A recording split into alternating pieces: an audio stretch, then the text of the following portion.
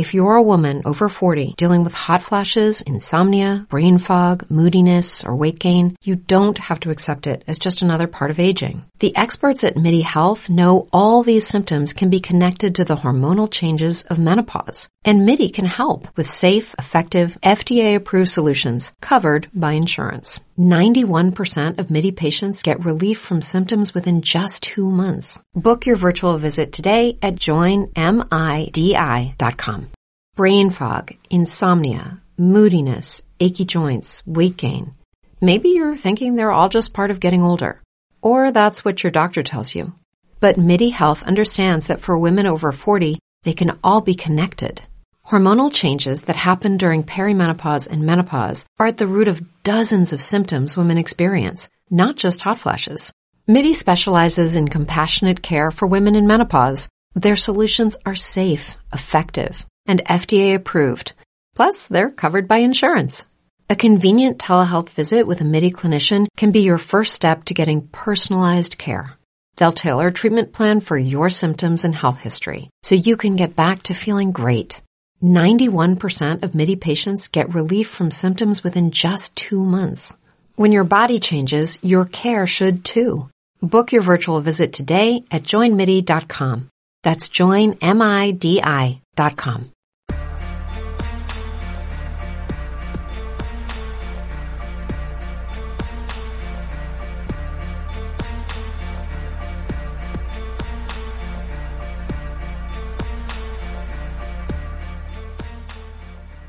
Hello and welcome to Deep Blue Sea, the podcast. I am Mark Pat Selfon Back Hoffmeyer. And I am Jay Electrical Disturbance Cluett.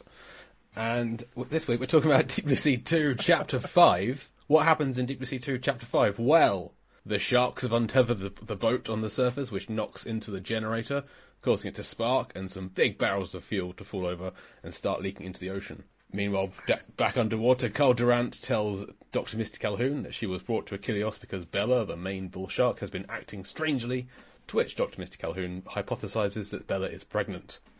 Trent Slater checks out the electrical disturbance on the surface and is concerned when the trained sharks do not respond to his command because they're out slamming themselves against the facility walls. Back in the wet lab, Josh is obtaining a throat culture from the sedated Bella, being watched by Misty, Durant, Mike and the Kims. With his arm shoulder deep into Bella's mouth, Josh sees Bella's eye move, realizes she's woken up earlier than expected and barely yanks his arm out in time. Mike drops Bella back into the ocean and she swims away.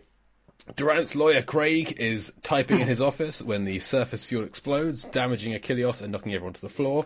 Craig deals with dripping ceilings, exploding rivets, and gets washed away down a corridor, whilst Aaron maintains pressure in the lab so the room isn't flooded. Dr. Mr. Calhoun sees a corridor flooding through a window and sees the remains of Craig, identifiable by his awful tie, having been partially eaten. And then Aaron reports that the eastern corridor is flooded, and between Trent and Misty they deduce that the sharks are in a feeding frenzy, staying in the complex to kill the team. Also, to make matters worse, they drop into the wet pool induced Bella's labour, so Craig was eaten by her babies, who we see in the last second of this chapter, presumably swimming through some kind of bright green toxic waste. Lots happened in this chapter, Mark. I think we need someone to help talk us through what's going on here. Yes, we do. All right, well, so coming back, a returning guest. It's Caitlin McNabb. Thank you for coming back. I'm back. Hi, thank you for having me. What an intro. A lot happens in this one. So much happens. It's an action-packed chapter. Things are starting to go down on Achilleos. I got swept away in that. I hate critiquing anything, but I wish you would have said Achilleos. Achilleos. Okay. Brian Note taken like for Achilles. Future chapter breakdowns. I'm sorry. Yeah, we got to Brian Cox it up from Troy. I will try. All right, Troy. I will try. I have a question. What did y'all think of Mike's tinkering in this chapter? There's a scene where they walk by him and he's just tinkering with a winch. He does a lot of winch work. Not a wench. This isn't like a pirate movie. Yeah, tinkering with a wench is a very different film. Tinkering with a winch. What did y'all think about his winch tinkering? Whatever he's tinkering with can't be moving because it's to do with Bella. He hits the winch later to drop Bella into the sea, and she's on a stationary platform. So he's just checking. He's just looking at it. I feel like he was given no notes, just told stand there, just look busy. Yeah, he's McQueening. Tinker. Yeah. He's McQueening? Yeah, McQueening. What do you think, Caitlin? I honestly didn't notice it. The only thing I noticed with him in this scene is that I couldn't figure out, I'm like, is he holding the on switch or is he holding like the ultrasound probe thing? Like he's just sort of, he's not doing much until he has to drop her into the water. So I would say wench work questionable at best, but clutch when needed. So yeah, he's there for it. he's there. It's weird seeing a winch that works in a movie because I'm so used to winches malfunctioning. This one works. Well, the winch breaks in the first Deep Blue Sea on the helicopter. Yeah. So, yeah. It's just refreshing to watch a working winch. It's another way he mixed it up in this movie, subverts our expectations. Yeah. This is a chapter that pays a lot of homage to the first Deep Blue Sea. There's a lot of callbacks in this one. This is Misty Calhoun's finest chapter so far. She's in her element. I think this is the most comfortable she's been during this because she calls out, Beach. Carl Durant. Yeah, Carl Durant. She calls him out and he's like, yeah, you got me. And then she drops all the information about being pregnant, about the ultrasound. This is her. And then she's just throughout. She's like, yeah, the thing gave birth. They're in a feeding frenzy. She's been swimming with sharks at 7. My wife was shocked by that. 7. That's young. That's irresponsible parenting right there. Well, right? Her mother is one who started the Five Oceans Institute, so we have to assume that was maybe before Misty was born or in Misty's youth. So her mother's been working around sharks and marine wildlife for a long time. So I'm guessing it wasn't an unsupervised 7-year-old just splashing around with sharks. Just hanging out. Yeah. But even supervised shark swimming isn't the most responsible thing in the world for a 7-year-old. I mean, a lot of 7-year-olds swim in the ocean, I guess, and there's sharks that we don't see. If that's what she means. It depends on which ones. Swimming with bull sharks at 7, not great. Swimming with maybe like a nurse shark, that's fine. You can do that. Little leopard shark, that's also fine. Those things are harmless, but. Good point. When Misty says that she's been swimming with sharks since she was 7, if she means just paddling in the ocean, then I have some issues with what she's saying. So have I then, technically. Haven't we? Yeah. Well, she kind of does like the Carter Blake like fin grab in that one scene previous to this, and so it's like, is she learning to do that, or what's she doing in the water? Yeah. Oh, I want a movie about how she learns that maneuver because that was really cool in the beginning, and the song. I wish that song was played in every chapter. Hard disagree on that. Swimming in the deep. Oh man, I hate it. I'm with you there. You hate it? I hated the song so much. I love Misty though. I loved the actress. I'm pleased to see she's now like in Shondaland, just living her best life on one of those shows. But I think both her as an actress and the character is really wonderful. Like I really loved her, and I loved her Misty quips. And we get such a good one in this scene where she says to Carl Durant, "Maybe you're too busy patting yourself on the back." And it's, that's a mic drop right there. She's great. And I think her and Josh are super the stars of this chapter. So. And Durant takes it. He does. He acknowledges. Yeah, he's got that little, probably right. Yeah. I love Michael Beach. Michael Beach is the highlight of the whole film for me. He's the best part of every scene. Even the ones he's not in. So I just love his acting approach to everything. He's the most competent actor in the film.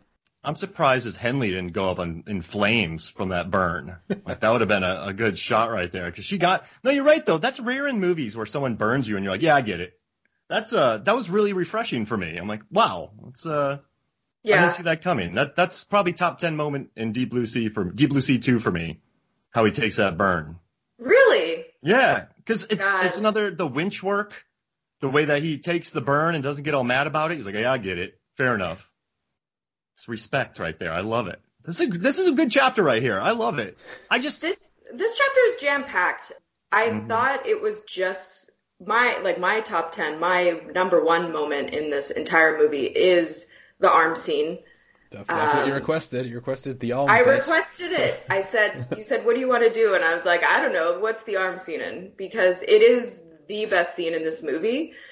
Hands down. I think there's a couple others. I mean, hands down, there's not a lot to choose from in this movie, I think. But the scenes that are good to me stay with me. This is one of them. The other one in the future, not to talk about, but is the shower scene. Yeah. I think that's a really successful moment. But this one to me, I think so we talked about this before, where like, I don't hate this movie. I think this movie has a level of hate towards it that is just not accurate to what it is. I think people are really primed to hate this movie for whatever reason. I don't know if it's because, it came, like 19 years after the original or what it is, but people really hate this movie, and I don't think it's fair. But one of the critiques I super agree with is that there's not a lot of shark action in this movie. Which is not necessarily the worst move. They didn't have any money. And so like, as opposed to like something like my most hated shark movie, Blue Demon, where they just pipe in a lot of horrible CGI, they didn't rely on it too much. But because of that, you just see a lot of people wading around in water. So I think because in this scene, you get like a shark body. I don't super know if it's like an animatronic or what it is, if it's just like a plastic model. But you get this sort of like visceral moment. And it's one of the few, but it's really great. And I really love the shark in the mouth cam. Oh, hell yeah. Yeah. That's my favorite shot. I love it. It's great. It's beautiful. Yeah, just seeing things through shark teeth. That's great. Every film should have that. Whatever they gave that shark petrified it. Yeah. That's a powerful drug that they sedated it with, because it has gone immobile. Almost, like you said, just like a plaster-like. Yeah, rigid. Yeah, the other thing that makes me laugh really hard, I rewatched the scene right before this, and we've talked about it. I think this movie's really handcuffed by the fact that it's a sequel, both like that it feels like indebted to Deep Blue Sea in the way that it carries on its legacy, instead of maybe like a referential, like we're carrying on Dr. Susan McAllister's work or something like that. They just sort of homage certain scenes and try to mix them up, which is what it is. And I think that's why people think this movie rips off the original. But one of the things that made me laugh is in the original, they have the hose in the Mako shark's gills so that it can breathe. And in this one, they just sort of have like a tap above it that's like dripping water down its back. And I'm like, that's not doing anything. That's not how sharks breathe. Like, you're just sort of wetting its back. Maybe that's why Bella wakes up, because she's drowning. Maybe. It's like her gut instinct kicks in. Yeah. She's like, this is not doing anything for me. I feel moisturized, but it's not important. But I didn't notice it until this time. It made me laugh. Because I didn't, she just sort of, before this, she swims up to Trent, or gets, microchipped up to Trent. Who knows how that happens, and injected. And then it's similar to the first one. I'm like, how does she wake up? Is it just because she's so smart now? She knows how to, overpower her drugs, or, what wakes her up? It's still kind of unclear. I think just play acting. Like in the original, I think the shark in the Mako in the first one, it helped, it needed Carter Blake. They're saying that Carter Blake took that gigantic shark onto a platform, swam with it on his back. So the shark must have helped him get it on that platform, because there's no other way that shark is going to get on that platform, the Gen 2. Mm-hmm. So in this one, I think Bella's like, these dum-dums think I'm asleep. I'll kind of push it and mess with them and stuff like that. And then it just finally has enough of the dude shoving its arm in her mouth that she just tries to take it off, and then they winch it down.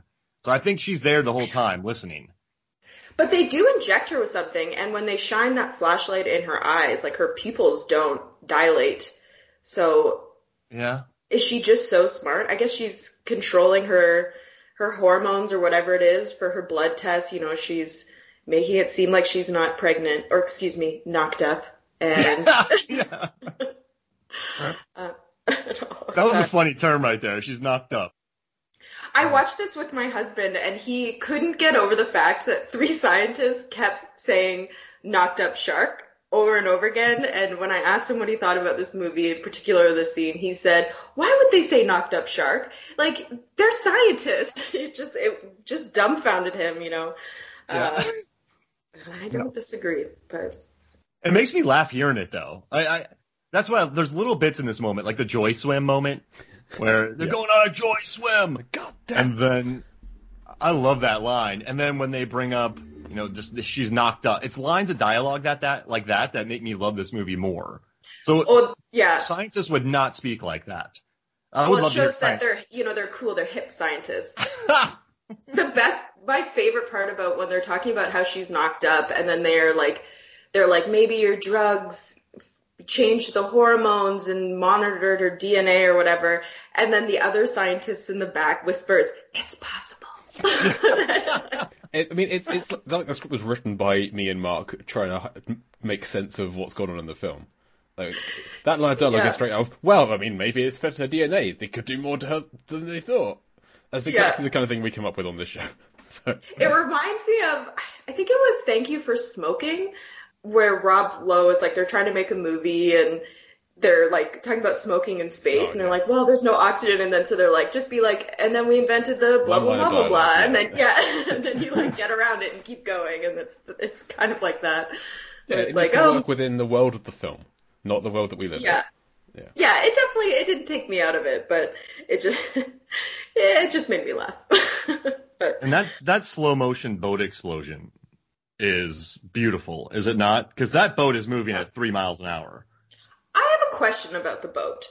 So in the scene previous to this, we see the shark, razor off the cord with its fin. I don't know how that happened. Fine. Moving on. Yeah. They have razor fins. It's totally fine. Totally real. And then it's affected their DNA. Who knows what it's done? Yeah, that's right. The sharper fins. That's what happens in evolution. And the boat is like knocks into the fuel. And then when we see it later, like that boat is definitely turned on. Like, did the sharks turn it on, or do we? I'm like, is that just a movie mistake? And you weren't supposed to show that the motor is clearly running into it? Or I thought maybe the splashing we can see is a shark pushing it. No way. Was the best I could come up with. Because there's sharks that you can see in the first few seconds of this chapter. There are like the silhouettes of sharks just beneath the boat. So I think that there's some splashing. The sharks near the surface of the water, probably for the purposes of making the film. It was just easier to turn the boat on, but we can assume that the splashing is caused by the sharks pushing the boat into the generator. That's what I was thinking, because then I like that, because if they turned the boat on and hoped that it whacked the generator, that doesn't give them much agency. I like that they slowly take the boat into the generator, then it explodes. And I gotta say, Trent Slater, Trent, Trader, Slant, all the names I've given him, he sees this oil or gasoline pouring into the ocean, and he could lift all those things up. Yep. Or move them. Yeah, he can at least stop the one that's on the dock for spilling out. He can at least pick that one up. Yeah. At the very least. Trent is the epitome of he's a beautiful dummy. There's something about him in this movie.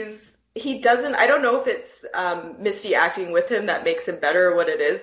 But there is something about him, but I agree. He could have done literally anything. And then later when he's talking to Aaron, I believe, and they're like, well, there's oxygen tanks underneath. What are we going to do? And he's like, yeah, I don't know. Like, we're just going to have to find out. That's it. I mean, Trent goes up to the surface to see what's going on. He's up there. He sees these barrels have poured over.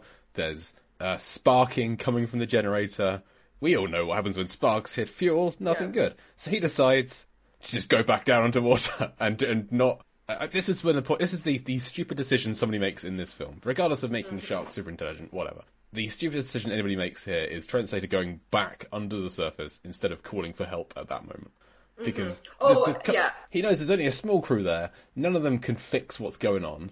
He doesn't even make any attempts to fix it when he gets down there. He just tells Aaron and then goes about his day. He also does his clicker thingy, and the sharks don't come, and he's like, oh, that's weird, and he doesn't tell anybody. He just he goes down there and he's like, hey, there's fuel all over the place. Definitely there's going to be an explosion. Also, the sharks are malfunctioning too, so let's just lock ourselves in this underwater prison and call it a day.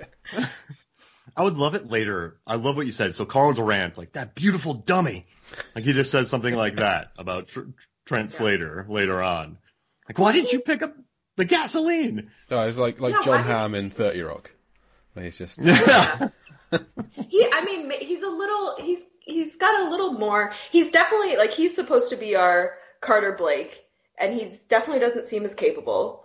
But he's ex-military, I believe, right? We don't know what he did. He's doing 100 push-ups before each scene. That is clear. For his welding scene. Yes, for his welding scenes. Yeah. The wetsuits are out of control in this movie. They are great. His strutting too is he tried to do some hallway strutting, like Carter Blake in this one as well. Yeah. I don't know how to explain his walk. How would you explain his walking, Caitlin? What's Trent Slater's walk? Well, we have a term in this household that we call ILS, which is imaginary lat syndrome, and that is how he walks, which is he pretends that he has enormous lat muscles in his back, and he cannot move his arms in a certain way, and so he walks with like incredible posture, but he needs to turn sideways to go through a door frame. So that is how Trent walks. I don't know. He's more possessed with his walk because, as we recall with Carter Blake is always falling. You know, there's like an inch of water on the ground and he's falling everywhere. Whoa. But Trent walks with purpose, you know. I was concerned when Trent was kind of doing his half jog on the surface. Like, is he going to fall down? What's going to happen here? Yeah. But it was okay. He was fine. He was fine. That's how they improved the Carter Blake role. You know, each character is tweaked a little bit from the first. You know, they make it very clear that Carl Durant is evil in this one. We see it come across pretty hard. Yep. We love Misty. You know, there's no question about it. We don't have to worry about that. And with Trent, they're like, okay, Carter Blake's main downfall was that he could not walk properly and was always falling. So we're going to correct that in this movie. But I wish in the behind the scenes videos of this, where they're just talking about their roles and like, yeah, this is Carter Blake 2.0. I don't fall once in this movie. The lawyer guy, he falls over, but me, none at all. I want that EPK video right there. That'd be beautiful. But that's, you know what? I have a brand new appreciation of both Misty from this clip because she's just so. This is her finest moment. I love her in this. She's the boss in this, and everyone respects her. And Trent Slater runs without falling. Yep. So I've like 180'd on both characters. I love them now. Like they're owning this situation. They're crushing it. I do think the Kims don't get much to do in this. They stand in one spot and make comments. I mean, she does whisper it's possible, so she, confirms that. I want to like those guys so much, but they're not the best, eh? They don't have much going on in the scene, that's for sure. This really sucks. Yeah. They're like, oh my God, there's sharks, we're scared. What's a frenzy? They try to have some quips. I just think they're maybe not as good of actors as the others, which is, an interesting one, but. Yeah, they're fodder for the sharks more than. Yeah, I don't not like them. I think that kind of I feel like this movie haunts me a little bit, where it's the only one that I sort of constantly revisit and think about why I do and do not like it. I don't know what it is, and I feel like this scene sort of epitomizes it quite a bit. This chapter completely, as you said at the jump, so much is happening in this 9 minutes of this movie, and I wish this would have continued on for the rest of the movie, this pace of happening, but instead, right after this, a million things happen, people are dying, there's a bubbling cauldron of baby sharks, it just slows right down, and then people are just walking in water. So I feel like this chapter of this movie is not representative of Deep Blue Sea at all, but is memorable to why you could maybe like it and enjoy watching it. Oh, wow. Yeah. I was going to say something funny, but that was a good point. That's great. What was your funny thing? Say your funny No. Say your funny thing, Max. Say it. I think it's the framing in this film. So the cinematographer in this movie, Thomas Calloway, he's been working since the 80s. He was on Friday the 13th, The New Blood, Ghoulies Go to College. I mean, this is someone who has worked in low-budget horror, there was a cinematographer on Feast, the 2005 film. So a lot of decent films that has just worked. But I think the framing doesn't help the dialogue because we get a lot of one shots or two shots or just both characters in the cafeteria looking towards the camera. So they're just sort of in frame. And so they're just reciting lines with someone off camera as opposed to being in a big group or doing it over the shoulder. I know they didn't have much time for that. It's a lot more work because, you get the over the shoulder, two lighting things, background, yada, yada. I think some of the framing. And I don't think it's a cinematographer's fault. I just think they didn't have much time, so they needed to capture these shots because they're much quicker. And I think that hurt the dialogue with the actors because there's not a communal feel to them. I mean, when we look back at Deep Blue Sea, there's a bunch of shots with all of them together doing dialogue, walking, talking in the shot, looking at the computer monitors. This one, they're all staggered. I get it. It makes it quicker, but I do think that hurts the flow of the humor and the dialogue a little bit. That's one of the reasons why I think it plays a little off, but I think it was necessary due to budget constraints and time. Yeah, I really think you can't understate how the budget and time does affect this movie. It's something like I talk about in the piece that I wrote where it's like people really hate this movie because it's not as good as the original, which original thinking for a sequel, but it's like the first movie was given so much money and time and marketing and prominence and all these different things. And this movie just didn't have that. And so, we make fun of, they're in this wet lab. There's like 3 locations in this movie. And I think you're right. I think, who was it? The YouTube series Blood, Bath and Beyond. They sort of make fun of the editing of this movie. And I think you could make it into a drinking game where the amount of times they say topside is hilarious, as well as like the weird cut sequences, like all of a sudden, Misty's fully clothed looking at the sharks and then bam, she's getting into a wetsuit and about to jump into a pool. So there is a lot of disjointedness, but I agree. I think they did the best with what they had. And I think the director, Darren Scott himself is a pretty prolific producer, I would say, not a director. He produced, Menace to Society, things like that. And so as a director, he's not as great. But what I get from this movie, and I think why I sort of feel endeared to it in different ways, part of that is I do really like Danielle Savre, if I'm saying her name wrong, I'm sorry. But I get a sense of fun from this movie. I feel like they really enjoyed making it. And I agree, I wish you could feel that a little bit more on screen with them all sort of acting together, because it feels like you're either doing like a one scene, Misty's quipping, or it's like 2 people together, or that's it. We don't get that in group environment at all. And I feel like it would have been, these characters are maybe slightly more likable than the original. And so, yeah, no, you're absolutely right. Just the editing, and I think maybe the editing is kind of, it's like that because they just didn't have much time. Like they just don't have time to get them back and forth and extra shots. So I think they had to move at such a fast pace through this film that you just don't have the footage to edit. And because of that, it definitely is affected. But I guess one thing I have is I think I really I appreciate low budget filmmaking because of the way they get really creative with their budget. I mean, you watch certain films like I love Session 9. I think it's ingenious how they found a location, wrote a script for it to save money, so they didn't have to build sets, very minimal set build. They got good actors, kept it cheap. I guess another fatal flaw with Deep Blue Sea is they're not too creative with their budget. And so you have this styrofoam shark, which I think it was just petrified because of whatever they injected her. And she's just overacting right now. I think Bella's she's committed. She's committed. Be still. Like that's, so you look really awkward. Like when you think you're being natural, like you actually look really awkward, and that's what Bella's doing. So she's it's like, got 2 cups in her fins. Or when you're really drunk and you're like, I'm gonna act normal, and everyone's like, man, that guy's super drunk. But it's, I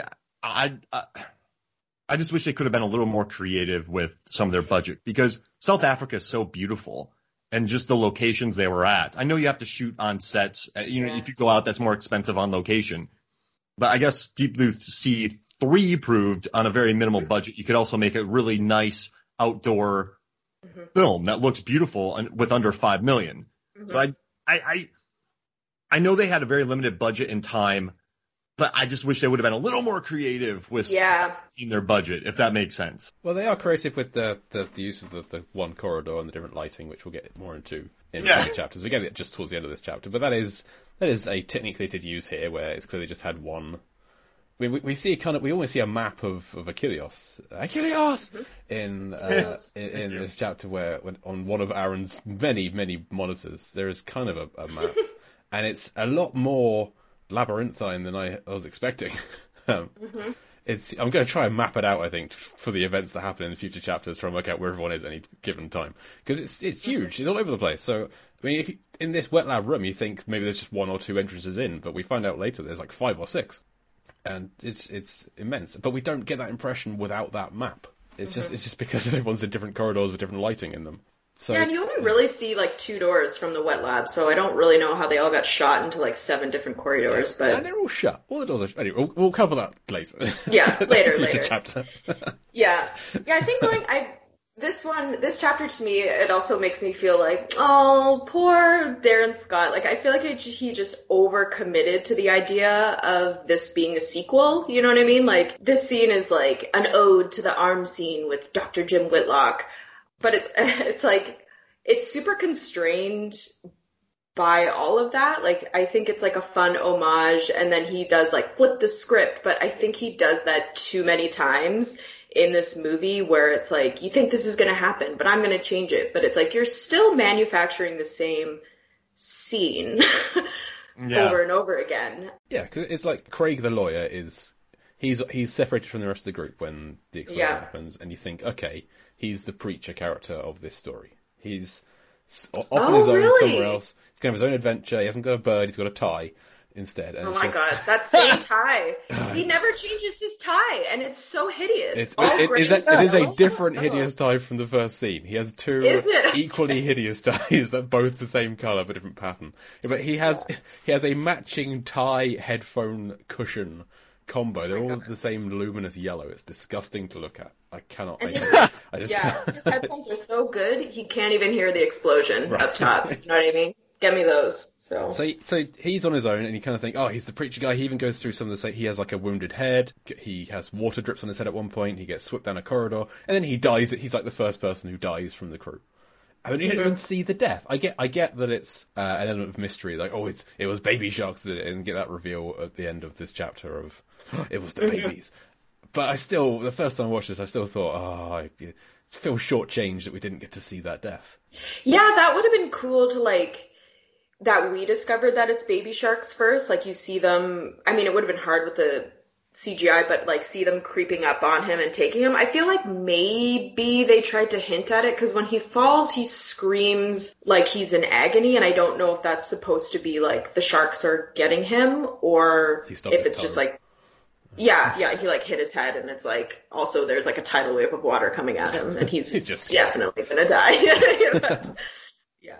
It's also, that scene is really weird because they choose, to put him in headphones and have him narrate his, like, log. And I'm like, why don't you just put him on a phone? Like, have him talking to a voice recorder or something. Like, it's very weird that there's, like, 30 seconds of narration. Well, that's it. Yeah. He could be on the phone to somebody, and then the phone could go dead, which would then show, without telling us, that, the power's gone down, communication's been shut down. That's a punch up. I like that. Yeah, instead of being like, these headphones are so good, I don't hear explosions. And then he just falls over. Yeah. Yeah. Noise canceling right there, those headphones. Yeah. Strong noise canceling vibes. Yeah.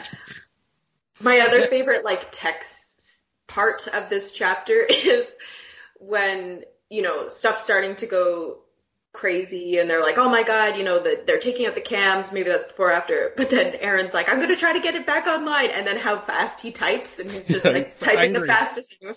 Angry typing. It reminds me of that like Bruce Almighty gif, or like the Kermit the Frog one, just going crazy. What's he fixing though? I mean, everything's just exploding. He's like, I can fix it. I'm like, he's trying to bring the fence back online. He's trying to hack the fence back into working. I don't think you can, but I admire his optimism and his effort in doing so. Yeah.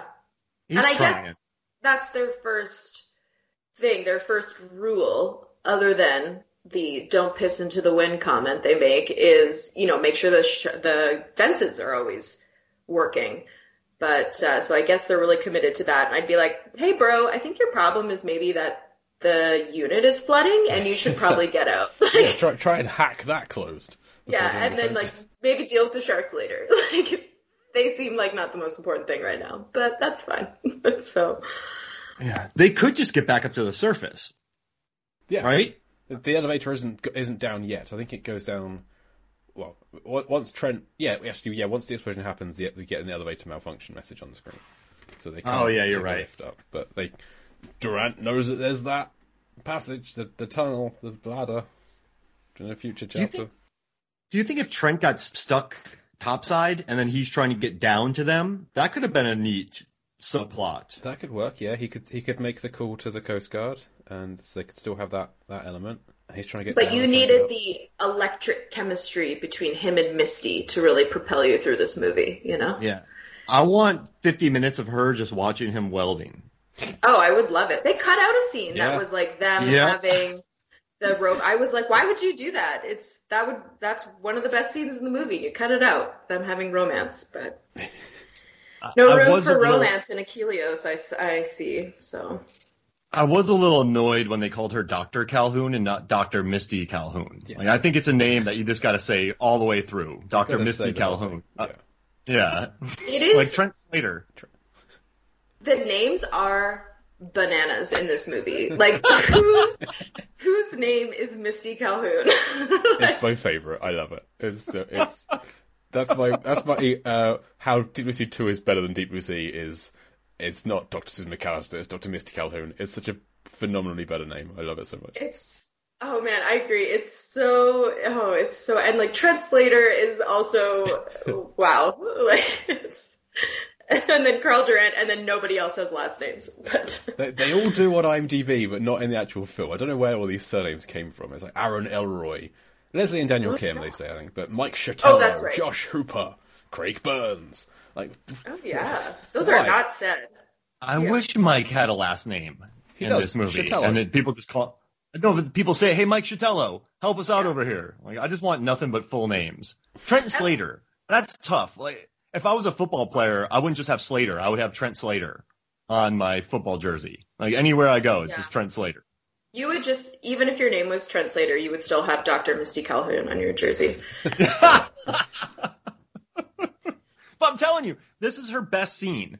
Where all her scenes are her best scene. She's great, guys. Yeah. We stand Misty Calhoun in this movie. I just don't know why she made those students watch her swim around for 20 minutes in the ocean. Because her body is jacked. Because she looks great. She's great. Hot dog. It's funny you say that because her company, they need grants. They're running out of money. So maybe she's going to these places and showing these sizzle reels of her swimming around to get more interest in her company. Do you think that could be possible? Maybe. I mean, she should do it. She looks great.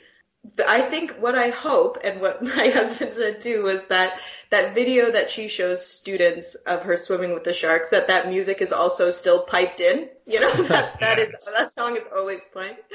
So she hired somebody to make that. So wait.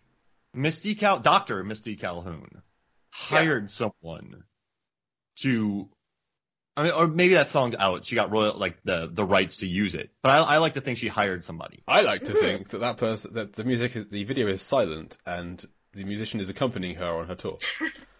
And in the corner of the room there is a full band and a singer. What? Or it's just like Misty sang it herself and then it's just like she presses a tape recorder and plays it in the background or something. Yes. I want multiple versions of this. I want Sue George from Life Aquatic singing it in Portuguese. Yeah. Imagine that. No, this song is truly atrocious. It's devastating that it's in the movie. I know it's not part of this scene. The score for this chapter in the movie is actually great.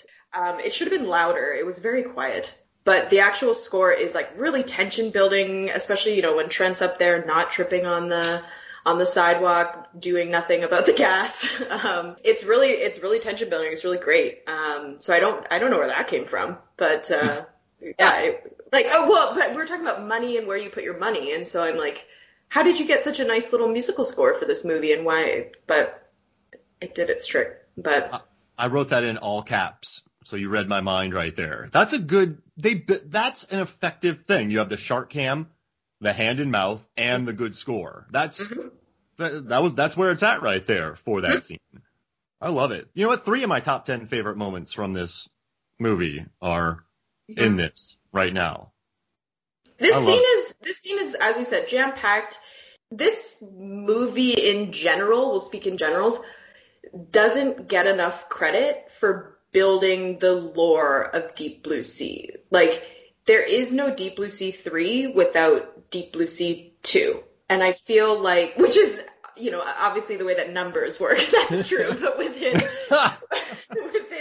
the story itself, you know, Deep Blue Sea has a really great story, but it's because of this movie, and I feel like they don't get enough credit for that.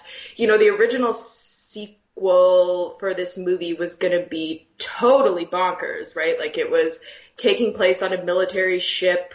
Mm-hmm. Please stop me if you've talked about this before. We haven't. Please tell us, yeah. Oh, well, it was like Jack Perez who did, I believe it was Mega Shark versus Giant, I'm going to forget, Giant Crocodile, Giant Octopus. With the plane scene. Yeah, he was tapped to do it, and it was going to be these sharks in a military submarine with like a bunch of different pipe work, and they were going to have lasers on their head, and then Somali pirates were going to come in and, you know, try to take over the ship, pirate it, you know, and then danger would ensue with all these sharks going through the pipes, and it was going to be really wild, and we all want to see that movie, but then it got turfed because I think they said DVD sales weren't happening, which is kind of a weird, short-sighted thing. So this one came in, and it's, you know, much more of a direct sequel, and people always say it rips off the first and remakes it, which I don't agree with, but yeah, it's like, it does deepen the story, which I think good sequels do. You know, they try to, I wish they would have been more direct about talking about Susan McAllister's research and maybe pulling in that thread. They go in a different direction, but they do deepen so much of it. But I do think what it does differently and what launches the third one is the babies. I think that's such a great twist for this movie. The baby gang at the end of this chapter, just running amok in green water, is the best baby gang I've seen since Raya and the Last Dragon, where the baby is in a team with these other creatures, and it's just a little baby gang. That's what I call it. But I love it. I love the little baby gang, baby shark gang. It's a fun clip right there, right? It's fun. Now, one criticism I've seen other people make is that there seems like 30 or 40 shark babies here. There's quite a lot. It's too many to count. But bull sharks will give birth to 1 to 13 sharks. Mm-hmm. But also, it's genetically modified. It's the whole, like, hormones change DNA, whatever. So I just dismiss that criticism out of hand. Like, they're genetically modified super sharks, therefore feeding frenzy babies. Fine. Yeah. Well, I don't know if this applies to bull sharks. I think it applies to sand tiger sharks, definitely, and I'm not sure about the other ones. But with sand tiger sharks and maybe some others, shark pups cannibalize each other in the womb. Mm-hmm. And so that's why they only give birth usually to like 1 or 2. And they think also it's because like there's multiple like parents within. So it's like a survival of the fittest within the womb, because it's like different baby daddies are battling each other through their children in the womb. And so potentially, like, I think that's an interesting narrative for this movie, even if cannibal shark babies doesn't apply to bull sharks, but like instead of cannibalizing each other, they turn that aggression onto the humans and therefore the other sharks if and when they get out into the real ocean. So I feel like that's fun. But like, it is true that bull sharks give birth to live sharks that are like ready to be swimming and just little sharks ready to go. And so, you know, they stayed as true as they needed to. So little genetically modified bull sharks who are just ready to go, ready for carnage. Super piranhas. Nothing but teeth and muscle and killer instinct. Thank you. It wasn't. That's not quite a Misty quip, but it's close. But it follows. Maybe my least favorite Misty moment of the whole film is when she realizes what it is, and then she just has this really long pause before telling anyone. I find it so frustrating watching this, because she's like, 8 minutes and 35 seconds into the chapter, she goes, "Oh my god." Mm-hmm. Pause for 9 seconds. I figured it out. Pause for 13 seconds. And that Bella isn't pregnant anymore. During that time, 3 separate characters go like, figured what out? What's happening? What is it? Spit it out. And I feel so much for these other characters who are just like, we're all in danger. The whole place is shut down. It's flooded. What? Tell us, goddammit. I'm so frustrated with her. Yeah, she's too quick to become friends with Trent in that moment because you can tell he's affecting her. Where like instead of maybe being like, "Hey guys, Bella had her babies, let's get out of here," right. She's like, "I'm gonna stare at this and do nothing for like a minute." Carl, Josh, Aaron, they all just thought they just wait for everyone to gather round for her big dramatic reveal moment, and it's so frustrating. Yeah, Trent and his stupid welding cost them everything. Yeah, I mean, Trent's all right. You know, my friend who watched this movie, the first thing she texted to me upon seeing Trent, and I believe Mike, was, "Ooh, Beefcake Island." It's true. They're all pretty beefy. They all look great. Okay, I do have a bone to pick, though, because little baby bull sharks are nothing. Okay. The piranhas from Piranha 3D, the Alejandro Aja film, which is beautiful. Hell yeah. Love that movie. Great. Gore perfected. We talked about Movies, Films, and Flicks, Jay. We did. Great film. Awesome film. Yeah. There's a 2-hour documentary about the making of it on Vimeo, if anybody's interested. Oh, really? No way. Yeah, maybe 90 minutes, 2 hours, but yeah, it's loaded with how they shot it. I mean, I really respect him from Crawl and his Hills Have Eyes, and so they cover everything about Piranha 3D on Vimeo, and it's cool. All the makeup, special effects, I digress. They brush off Super Piranhas quite easily. They do. And I keep getting thrown off because I don't know why, but I have Sriracha in my notes, not Piranha. So I really, I don't know why I wrote that, but yeah, Super Sriracha. I even love that too. Shoot. But they're just like, yeah, they would wipe them off the face. Like that's not, I don't know, little baby bull sharks who are genetically modified versus super piranhas. You can't just be like, yeah, bull sharks, easy. Like that's not, I mean, if you're talking about LeBron James versus me in basketball, I go LeBron. But these two seem more evenly matched. So I didn't like that. The super piranhas didn't get their due. Yeah, Misty just says that they're worse, much worse. And I wanted like, how? How are they? Elaborate, please. I know, I feel like that's when they could have like brought it back to the first. Cause like, I don't know, the Gen 2s were worse, right? Like they're bigger, they're smarter, all these things. And it's the same here where it's like, these are, you know, she sort of explains it, but they're like, she's much worse. End scene. Leave the wet lab. Like, it's just like nothing. We're just supposed to believe her, which I guess is fine. But yeah, I wanted to know more. Maybe the little baby sharks should have been going down the corridor, snapping their fingers like the sharks and the from West Side Story. And you're like, man, these are some smart sharks. I watched an episode of Buffy the Vampire Slayer from season 6. My wife and I are going through it at the moment. And there is a character in that who is like a mob boss with a shark head. And it's the greatest thing I've ever seen. It's just this human body with like shark fins sticking out the sleeves and then a shark head and a fin sticking at the top of a suit. And it's glorious. So yes, I would like a whole gang of them, but baby version, flicking their fins going down the corridor. That would be wonderful. Give them some monocles, right? I mean, that would really show how these drugs are working, you know? We didn't know what the drugs would do. My word, their DNA, it's all over the place. Yeah. It made them into musical theater enthusiasts. Yeah. They learned to make suits. Oh yeah, they're tailoring. And they're welding later on, too. This one's wearing Craig's tie. Oh my god. But then he barfed it out because it's so ugly. That tie. That is, yeah. I love that's how they recognize the body. They're like, I don't know who that is. Oh, I see that hideous tie. It's Craig.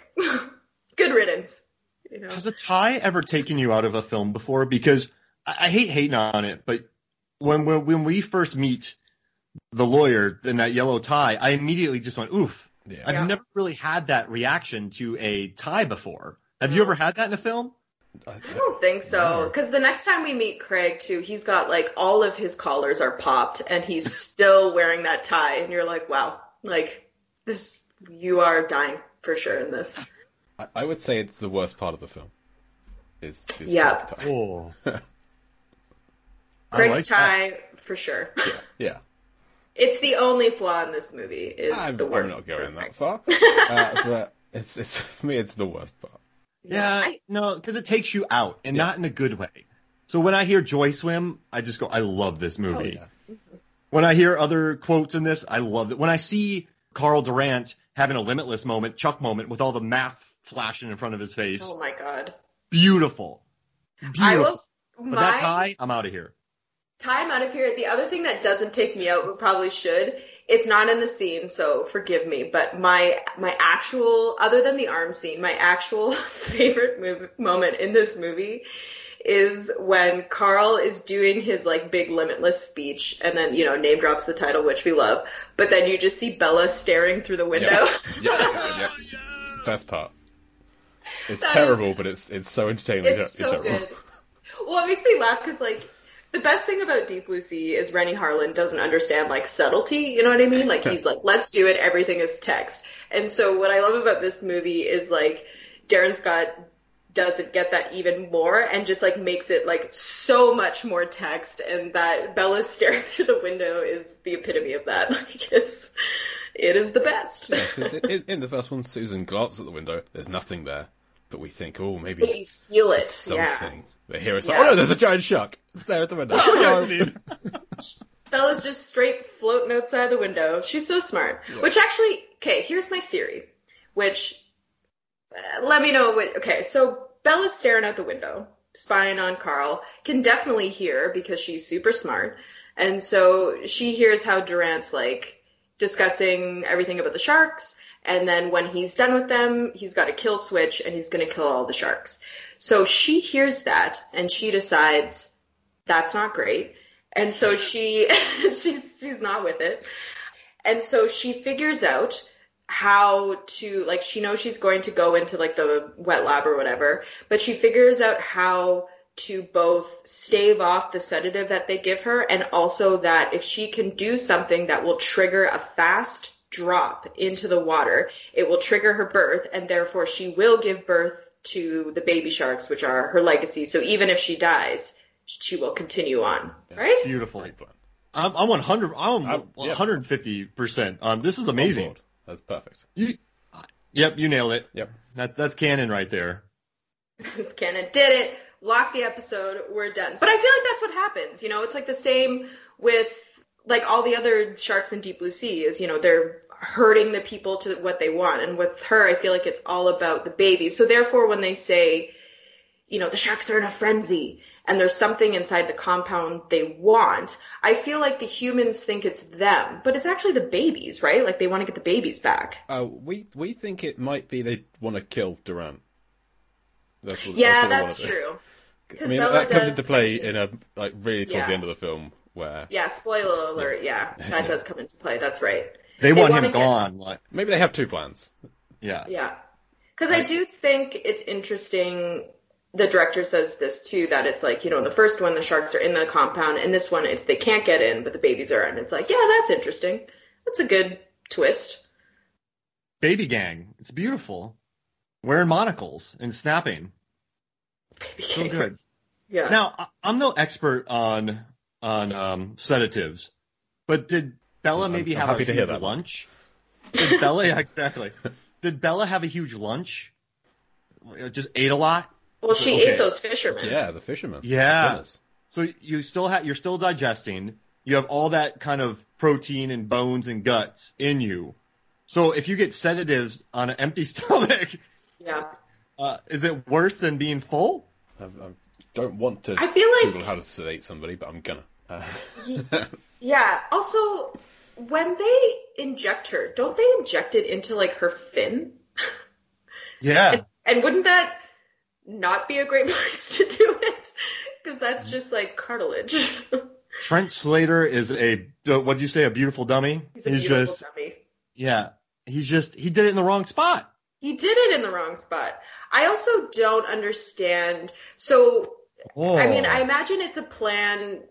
The plan already was like to bring the shark up, much like they do in Deep Blue Sea, to like show the lightning in a bottle scene. But in this one, it's like, I don't know, I guess they're just like showing something. It's unclear why they're bringing the shark in for a demonstration, maybe other than to show that they treat it okay.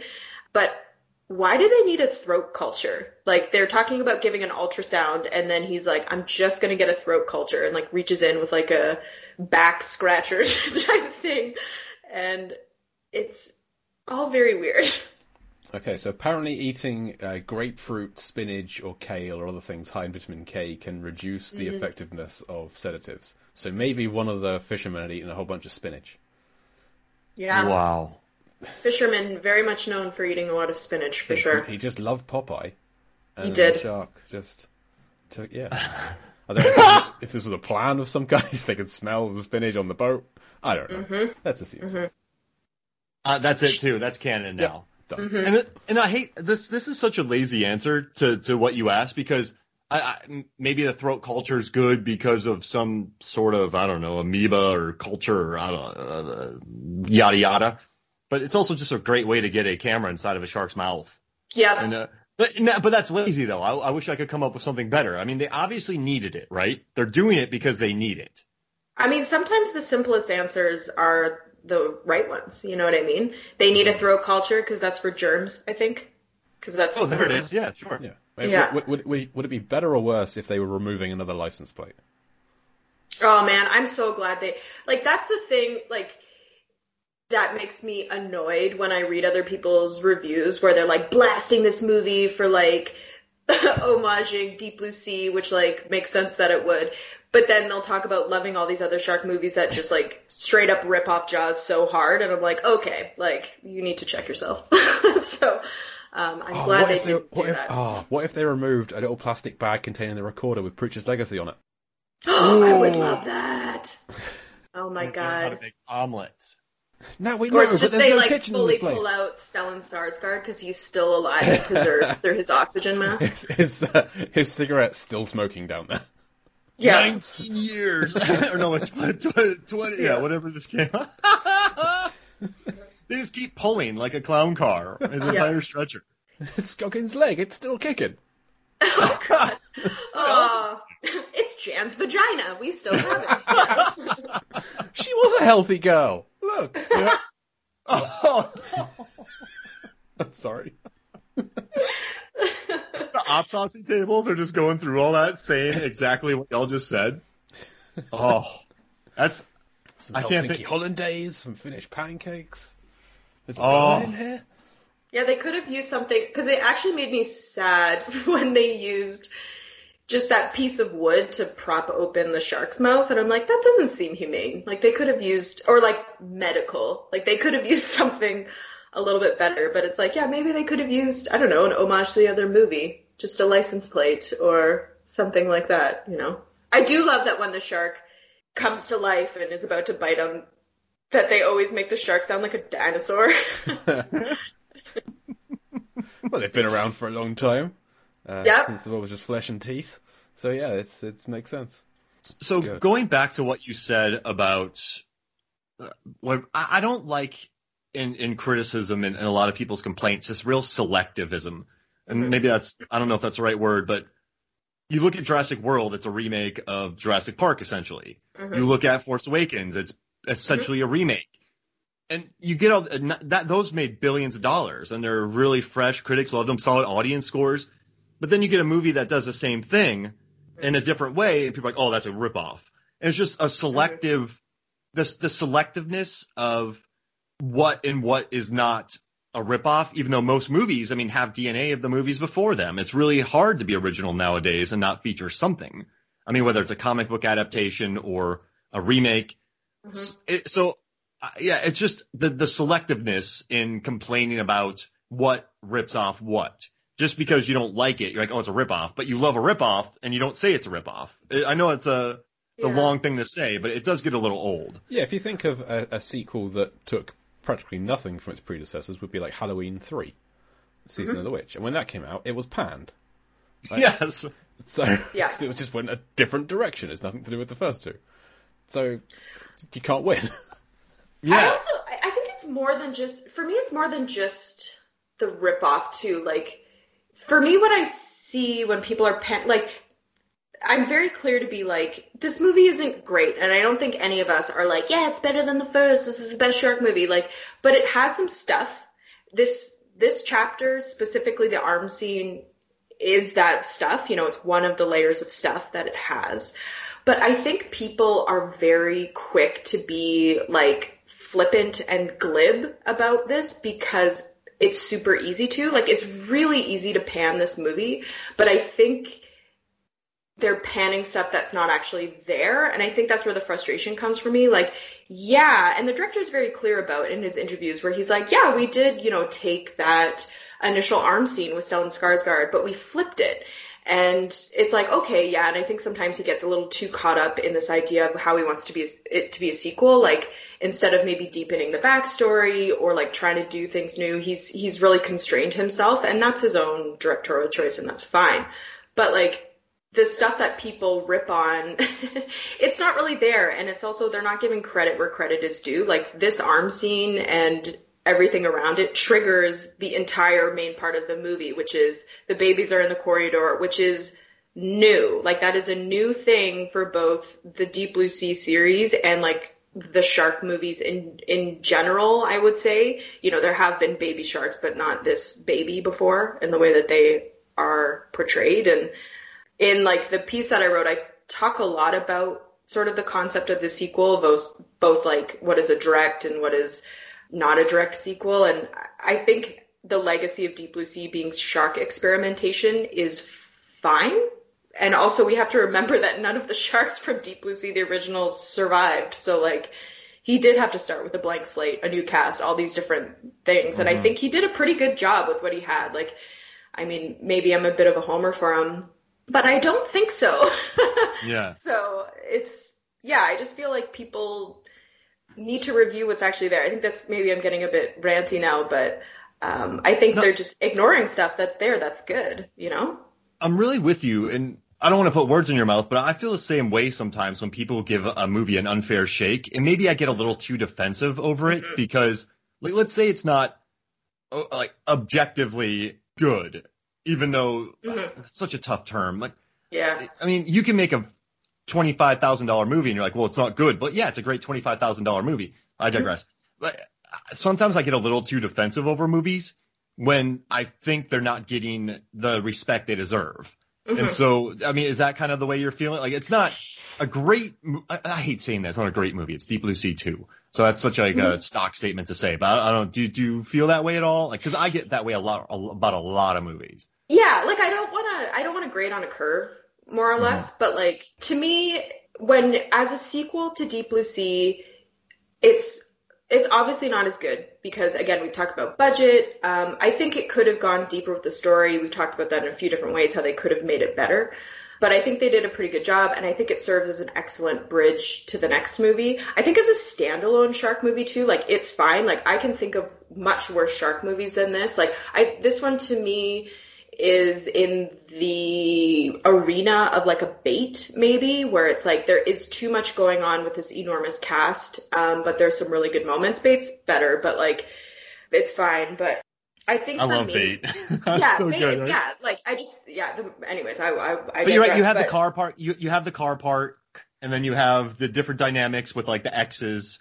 Yeah. And you have the jerk guy. There's a lot of characters in Bait. There's a lot in Bait. It's like a moralistic thriller that's like marketed as like a fun Sharknado. It's very weird. But like, for me, what I get from this movie and what I like about movies and why I don't like things like The Meg and Sharknado as well is because to me there's intention behind this. And I think I probably spoke about that a lot with Deep Blue Sea, is that, you know, Renny Harlin went in, he wanted to make his big flashy blockbuster horror movie, and he did that.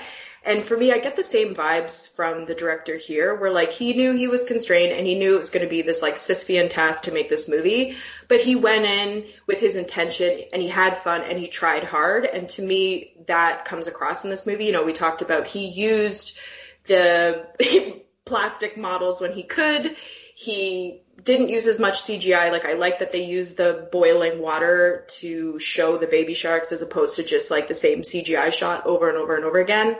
And, you know, with the different color corridors, like he tried to put different things in this movie. And to me, that's important. And Bait's like that too. You know, he tried to do as much in-camera work as possible. And that's great. Like, that's what I like in these movies, is the sort of like visceral thing as opposed to like cheap thrills, like what happens in The Meg and a Sharknado. So Yeah, I'm so glad you said that about the Meg. I'm not the biggest Meg fan. Yeah, I've said this before, and I'll say it again. I hate the Meg so much, guys. So, It had so much potential. It had such a great cast. It's got a couple of decent moments, but it's disappointing. that movie to me is soulless. It's Yes. made Yeah. it's made by people who just want to cash in, which they did. They don't understand why people like shark movies and things like that. Whereas like Darren Scott isn't a horror person, but you spoke about the cinematographer sort of understanding horror, and I think that's why we get these glimpses that we talk about loving the arm scene, the shower scene again, which you guys will speak about in a future episode. I think is really great. It's really haunting. And like I think that's why those moments come across. So it's like, yeah, you can bash Deep Blue Sea. We've been bashing it. There are some weird things. The dialogue can be really stilted. I think sometimes Michael Beach is a little too much, but that's fine too. No, This he is movie's perfect. He's great. Who doesn't like Michael Beach? And like I really like Misty Calhoun. The name is insane, but she's great. So there are things to mock, and but I feel like we're coming from it from a place of like respect and liking it, as opposed to like, I feel like a lot of people watch this movie already deciding what it is. Yeah. And that's too easy. It really is. It's so boring. Like, take some nootropics, use your brain, and think about it in a different way. Go limitless. Go limitless. I do think, I gotta say though, I love that you brought up the Misty Calhoun changing into a wetsuit scene, because they didn't focus on it, and she was doing it in front of everybody, Yep. and nobody was looking. Nope. Yep. So she just went, enough of this. So they're all chatting, she's in the background just putting on a wetsuit. Yeah. It makes me laugh. I love it. Misty's all business. This scene, she's all business. I also love, and I don't say this as being mean, but I love that she can never fully do up a shirt. Oh, And if I was her, I wouldn't either. But it's also like, it just makes me laugh, where I'm like, I feel like she should be allowed to do up her wetsuit the entire Well, that's way. it. We'll talk about it next week. Next week is the wetsuit scene, and she makes a point of where she stops the zip. So it's like a button on the scene. Anyway, we'll get there Like next her week. coat, and in previous scenes, her coat is never done up. But like, that's fine. And it's weird too, because Carl Durant buttons up his Henleys all the way up. All the way. Which makes no sense to me. You never go full with a Henley, but then she can't zip up her. You never And go full again, Henley. he's part of Beefcake Island, so he should be popping that collar open. But That's right. Maybe Yeah, he's never go intimidated. full button.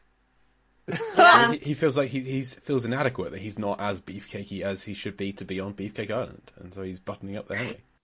I mean, it's a pretty stiff competition on the island, I will say. So, poor Aaron and Josh, they tried. Yeah. They can't match with Mike, that's for sure. Mm-mm. Well, yeah. Oh, Mike. He is a strange one. He's not really present in our scene too much, other than the crucial dropping of the shark, but he's a real throwaway character in my opinion. He has the greatest deleted scene in the he has the What is best it? deleted scene I've ever seen. It's the in a worst movie. deleted scene in the whole world. Tell it, Jay, you got it. Nothing. Okay, Mike is on the surface. He walks along. He fills with the generator. He walks away. That's the entirety. It's like 20 seconds long. I don't know why they filmed it. I don't know why they left it on the DVD. I don't know why this is like the third chapter we've talked about it now. I don't know. It's a worthless. beautiful deleted scene. Beautiful. Worthless. Wait, real quick before we get out of here. I know we're going long, but real quick. This is one thing I forgot to ask.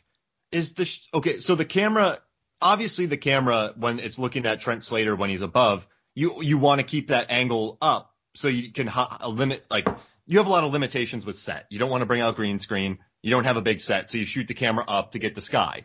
It keeps the budget down. It's cheap. I get it. That's why you do it. But is that the shark watching him? From the sky. Oh. No, from the ground. Oh, from the so it's like the I'm camera's sorry, in the yes. water looking up at him, so then we see the sky. You know what I mean? Yes, the one from the water level. Yes, that is absolutely a shark watching him. Because we had the same thing back in the first film with the sharks watching Sam Jackson and Janice when they were on the dock. Just the camera's eye view from the water. Yeah, but the ones from the sea, from the air. I don't know, flying shark. Yeah. Those are the piranhas from Piranhas 2. They're the flying ones, you know. Yes. They're coming in to defend the super piranhas or whatever. Yes. So. Adam Scott should have popped up in this movie on a jet ski. That's what they would have found in the shark's mouth. Yeah. Stuck in here. It's Adam Scott on a jet ski. Piranha's Adam Scott. Yeah. Oh, man. Okay, I think that'll do for this chapter. Kate, any final thoughts on this chapter of the film as a whole? I think it shows the importance of backing up your work. You know, always put your research into the cloud, guys. Yeah, don't wait for the system to go down before you try and back it. Yeah, exactly. Don't wait until it's dire straits, you know. But no, I really like this part of the movie. I think this is a great chapter. You should watch it, and you won't be disappointed. And yeah, I'm glad I got to talk about this scene. And we're glad you came back to talk about it with us. You need to start your own show, Caitlin. You'd be great. You need to start your own show. I'll stick to the blog for now. People can read my nonsense tangents on my blog. So. Well, where can people find that blog? What's the address? Throw it out. I'm not very good at branding, so they can just find me on Medium right now. Just my name on Medium. You can get at me on Twitter, and that's where I write all about shark movies on my Sharkomito series, and potentially moving into a parallel series with that on some different creature feature movies. So we'll see if I actually do that. But I just wrote about the history of shark movies for Blue Demon because that movie was so horrible I didn't want to watch it. So, yeah. I want to hear your Deep Rising thoughts. I've never seen Deep Rising. Me neither. I bought the Kino Lorber new Blu-ray with the new commentaries and interviews. It's wonderful. Steven Summers directed it. Big film. It was supposed to come out before all the boat movies, but then they went to Vancouver and the tank burst, and then it cost them more money to shoot in Vancouver than shoot in LA. That's why they went to Vancouver, to be cheap, and then the tank burst, that cost them. And then they hired a digital effects company that was like, yeah, we can do the job. Then a year later, they're like, we can't do the job. So then ILM had to come in, and then when they released the movie in 98, it was after Titanic, it was after Speed 2. So they were supposed to get it out earlier, and it would have been ahead of all the boat movies, but because of all the delays, it came out after all the boat movies, and it kind of sunk at the box office. But it's Treat Williams, Wes Studi, Djimon Hounsou battling a sea beast aboard a cruise ship, and it's pretty neat. Put it on my tab. All right, I think it recently showed up on Disney Plus or the Stars section of it. I can't remember. Yeah, I love it. It's good. It's Steven Summers. He makes fun stuff. So. Treat Williams is always really fun to watch. He always commits and really goes hard. So The Phantom. Mm-hmm. Yeah. Dude crushes that. Okay. Well, Jay? One thing to get to before we finish. How deep and blue is this chapter? This chapter is 35% blue. It's the second bluest chapter so far. It is a very blue chapter. All of the scenes in the wet lab, they're lit from the unsettlingly blue light of the wet pool. I don't like how blue that is, but also the blue tanks, and all of Aaron's monitors are blue. And then you have quite a bit up on the surface as well, so it's quite a blue chapter. And depth-wise, it is our second deepest chapter so far, because Trent keeps on going back up to the surface, so my estimate... Trent! Yeah, he screws it all up. He lets us down again. Yeah, but I think if we were to look at the graph so far, this would be the deepest, bluest chapter so far, if you look at the combined average of deepest and bluest. So currently, chapter 5 is winning. All right. Yeah. Mark, do you have any more final thoughts on this chapter? I just loved it. Makes me very happy. Good. Never go full Henley. Never go full Henley. You can find this podcast, Deep Blue Sea the Podcast, on Facebook, Twitter, and Instagram at Deep Blue Sea Pod, or email us deepblueseapod@gmail.com. If you have any thoughts on the rest of the film, then please let us know, or anything you picked up on in previous chapters. We'd love to hear your thoughts. And you can find more of my writing over at lifevsfilm.com, Life vs Film. Follow me on Twitter at LifeVSFilm. Listen to the Lambcast. Every month I do a movie trivia episode on the Lambcast, which is always fun. And join the LAM, the Large Association of Movie Blogs, largeassmovieblogs.com. If you have a movie blog and want to be part of a bigger community of like-minded people, then come join us at the LAM. Mark, what have you got to plug? Yeah, Movies, Films, and Flicks, Movies, Films on FLIX. You can go to the website, read the stuff, or you can go to the podcast. We were just number 3 in the Philippines. Whoop! Also, I have a couple articles coming out for Rotten Tomatoes about Super and Slither. James Gunn's films are going to have their 10th and 15th anniversary. Then I also did a Godzilla article for them about just looking at the tomato meter between Godzilla and King Kong. So you can read those. Mark Hoffmeyer, Rotten Tomatoes. Listen to the Rotten Tomatoes is Wrong podcast. Watch the Versus videos on YouTube or Peacock. And then go to Film Theorists. I have, 3 videos on the way, and I should have a Minions video released by the time this episode comes out. And then I got a couple really cool ones in the works. So type in Mark Hoffmeyer Film Theorist, and you can watch my videos there. Excellent. Well, as for this chapter, I want to say thank you to Kate McNabb for joining us once again. Thank you for having me. And I've been Jay Cluett. And I'm Mark Hoffmeyer. And we'll see you next week. Bye.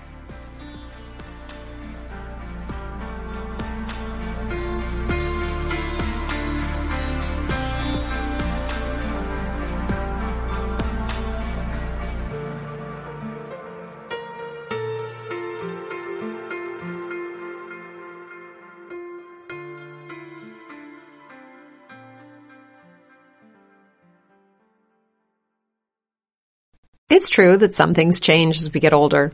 But if you're a woman over 40 and you're dealing with insomnia, brain fog, moodiness, and weight gain, you don't have to accept it as just another part of aging. And with MIDI Health, you can get help and stop pushing through it alone. The experts at MIDI understand that all these symptoms can be connected to the hormonal changes that happen around menopause. And MIDI can help you feel more like yourself again. Many healthcare providers aren't trained to treat or even recognize menopause symptoms. MIDI clinicians are menopause experts. They're dedicated to providing safe, effective, FDA-approved solutions for dozens of hormonal symptoms, not just hot flashes. Most importantly, they're covered by insurance. 91% of MIDI patients get relief from symptoms within just 2 months. You deserve to feel great. Book your virtual visit today at joinmidi.com. That's joinmidi.com. Okay, round 2. Name something that's not boring. A laundry? Ooh, a book club. Computer solitaire, huh? Ah, sorry, we were looking for Chumba Casino. That's right, ChumbaCasino.com has over 100 casino-style games. Join today and play for free for your chance to redeem some serious prizes.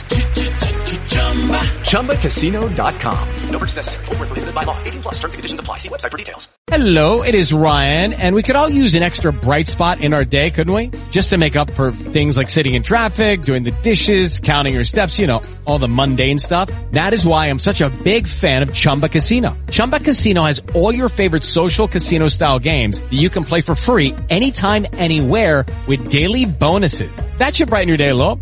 Actually, a lot. So sign up now at ChumbaCasino.com. That's ChumbaCasino.com. No purchase necessary. VGW Group. Void where prohibited by law. See terms and conditions. 18+.